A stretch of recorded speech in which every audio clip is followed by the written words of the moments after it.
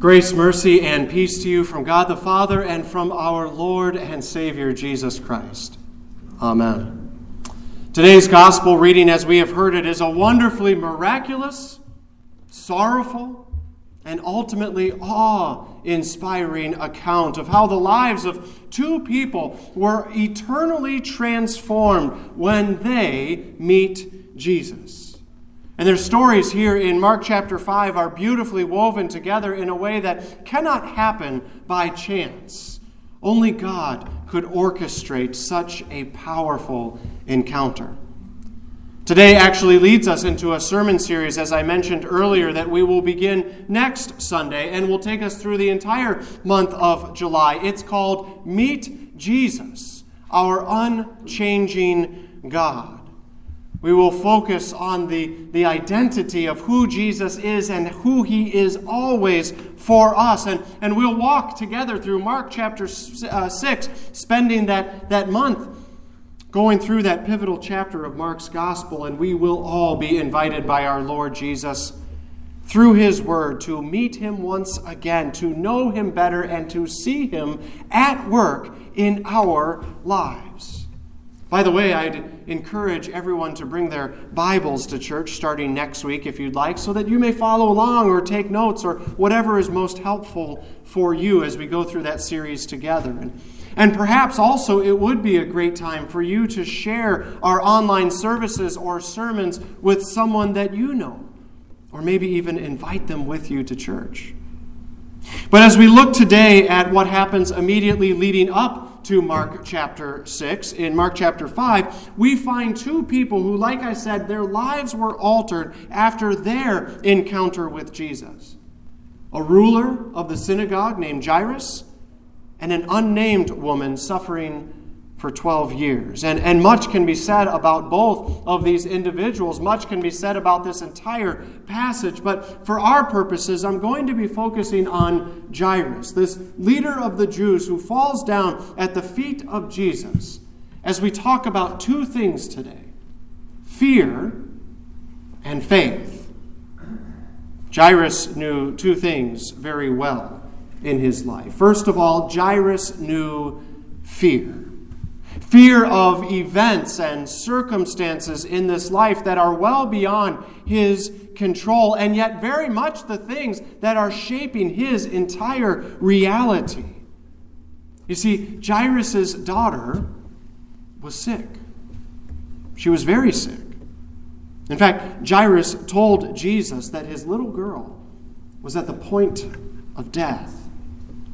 And whether you've experienced the soul-crushing reality of a sick child or can sympathize with the anguish that a parent going through something like that, we can all imagine what Jairus was feeling.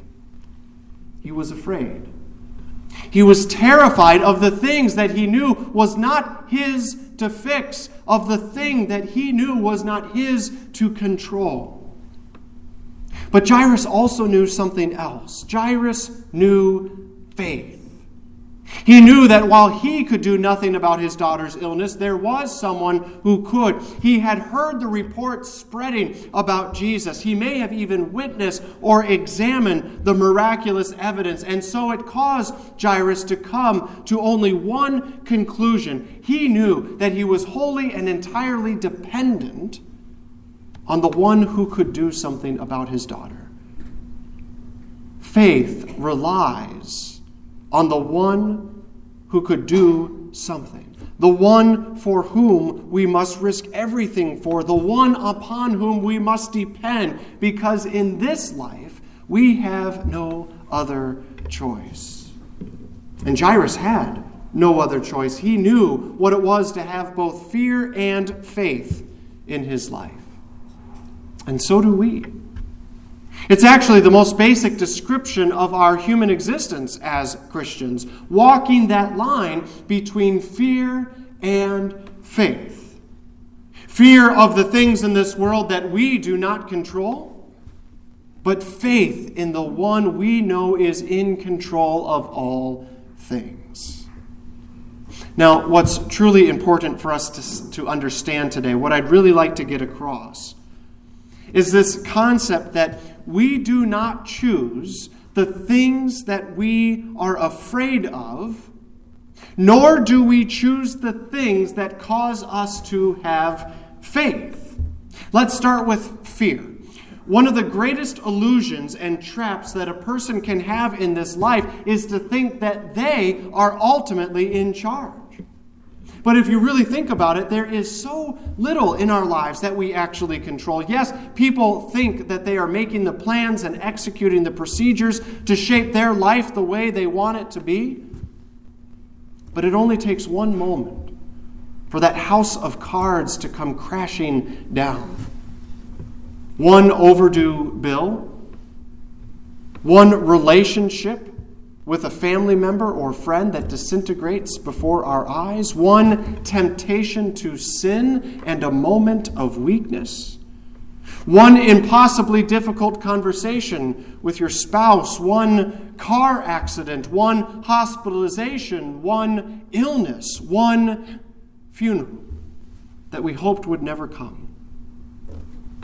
Ask the loved ones of the people who are still missing or confirmed dead in that condo in Miami that collapsed this past week, how in control of their lives they feel at this moment. But the reality is, events like this should serve as a wake-up call. Events like this simply reveal what is true for all of us all of the time, that we are not in control of our lives and the things that cause us to be afraid, which is exactly what Jairus knew full well as he fell at Jesus' feet. But as I said, we do not choose to have faith either. That's what Lutherans believe and teach. We do not choose God. He must first choose us. We do not invite him into our hearts. Faith first and foremost begins with a promise and an action that originates with God alone. That while we were still sinners, Scripture says, Christ died for us. And so you received completely passively the salvation won for you by Jesus Christ. It was delivered to you by God in your baptism, and your faith has been continually strengthened by God's ongoing activity in his word and sacraments for you. You are not responsible for the faith that has been gifted to you, which, by the way, is why you can trust it. It is not of your own doing. It is a gift of God. We are all thankful recipients of the unearned mercy and grace from God our Father through Jesus Christ. So when it comes to talking about fear and faith, we realize we are truly not in control. We are the people whom God created us to be, no more, no less. We are utterly dependent upon him.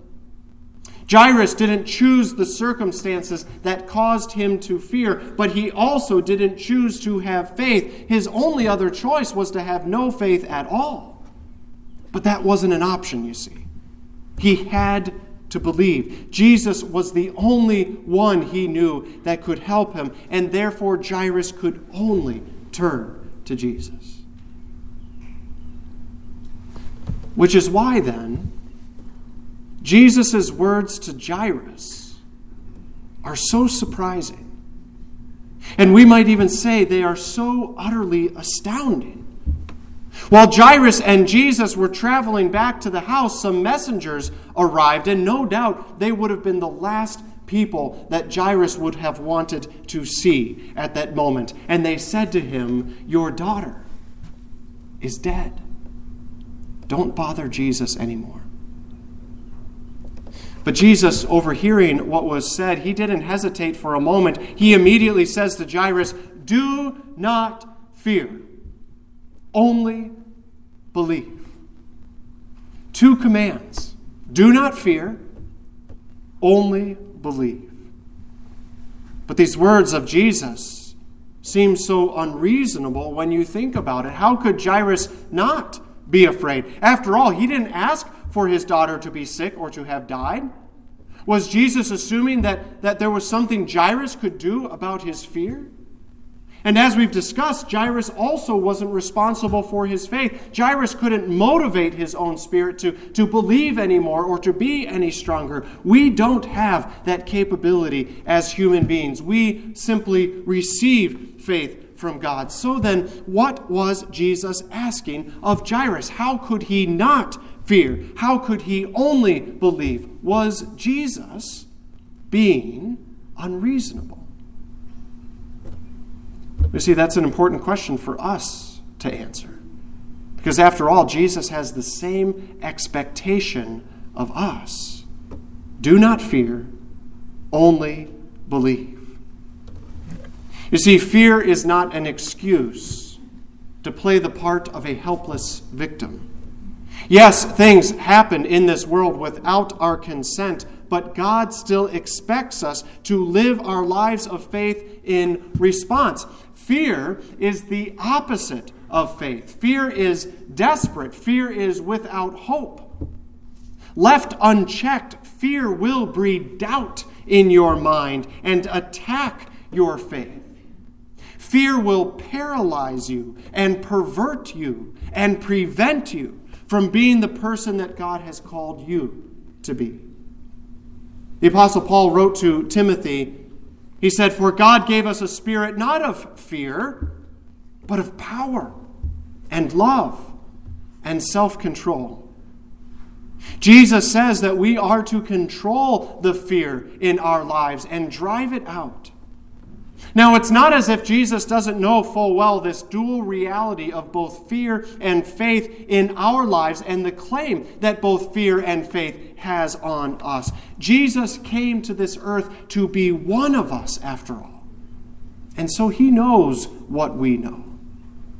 Hebrews says, "For we do not have a high priest who is unable to sympathize with our weaknesses, but one who in every respect has been tempted as we are, yet without sin." And yet Jesus commands us to stop fearing and to keep on believing. What you did not choose, neither fear nor faith, Jesus expects you to manage. It is your responsibility. But still, how does that work? How is that even possible? Well, let's turn again and look at our gospel reading. Let's look again at Jairus. When Jesus tells him, "Do not fear, only believe," do you think that Jairus was able to say, "Oh, okay," and then was able to reach down deep inside himself and turn off that fear switch and so that there was no more fear? Well, it's very unlikely that that's true. And I don't think that's what Jesus was expecting of him either. Instead, when Jesus tells Jairus, "Do not fear, only believe," Jesus was pointing Jairus in the midst of his fear to the most important aspect of our fear-faith reality. That in the midst of all of our fears, of all the things that are beyond our control that can cause us to be afraid, in that moment we look towards and believe in and depend on the only one who can conquer our fear. You see, when it comes to saving faith, it's not a matter of how much you believe or how strong your faith is. Rather, everything hinges upon the one in whom your faith trusts. And in Jairus' case, his faith could only trust in Jesus. And because of that, he was able to walk into that house, listening to Jesus' command to not fear, only believe. He was able to go with his wife and the 3 disciples with his eyes entirely fixed on Jesus as he watched as the seemingly insane and otherwise unreasonable request of Jesus became then the true description of his reality. No fear, only faith. Jesus reached out his hand, and amidst the laughter of all the doubters, Jesus took the hand of the little girl who died and said, "Talitha cumi," little girl, arise. And she was restored to life. With his eyes fixed on Jesus, Jairus realized that there was no fear, only faith. And for us, our faith can only look to Jesus as well. He is the one, the only one, who can make this seemingly insane and otherwise unreasonable request become the true description of our reality. Jesus bore all our sins. He died on the cross in our place. He rose again to everlasting life, never to die again. And Jesus is the one alone who has the ability to drive away our fear. He alone has all power and authority over everything that might cause us to fear in this world or in the life of the world to come.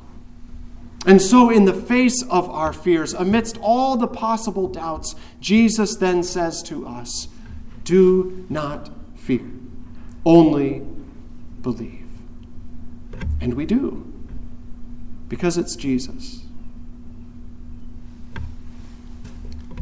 Now, what this doesn't mean is that the things that cause us to fear in this world suddenly go away. It also doesn't mean that just because we have faith, God owes us a miracle. After all, the miracles that we so desperately desire and pray for at times, they don't always come. Jairus received a miracle. The woman who had been suffering for 12 years received a miracle, but we don't always receive a miracle. And Jesus doesn't promise that we will. But if we look closer, once again, as wonderful as the miracles were in Mark chapter 5, those two families received a gift that was even greater than the miracles that Jesus performed. Both the woman and Jairus came to Jesus looking for a miracle, but they walked away with something far superior. They both came looking for a miracle, but they walked away with a Savior. Jesus turned to the woman who was at the very end of her line, who only wanted to touch Jesus' garment so that she might be healed, and she was. But Jesus turned and looked to her and said, "Daughter, your faith has saved you." You see, the little girl was raised, and the woman was healed. But even if Jesus hadn't performed those miracles, the true miracle was that they were given faith to believe in the one who brings eternal life. And we have been given the same faith. We have been given the certain hope to look forward to the day when Jesus will heal our bodies and raise us eternally.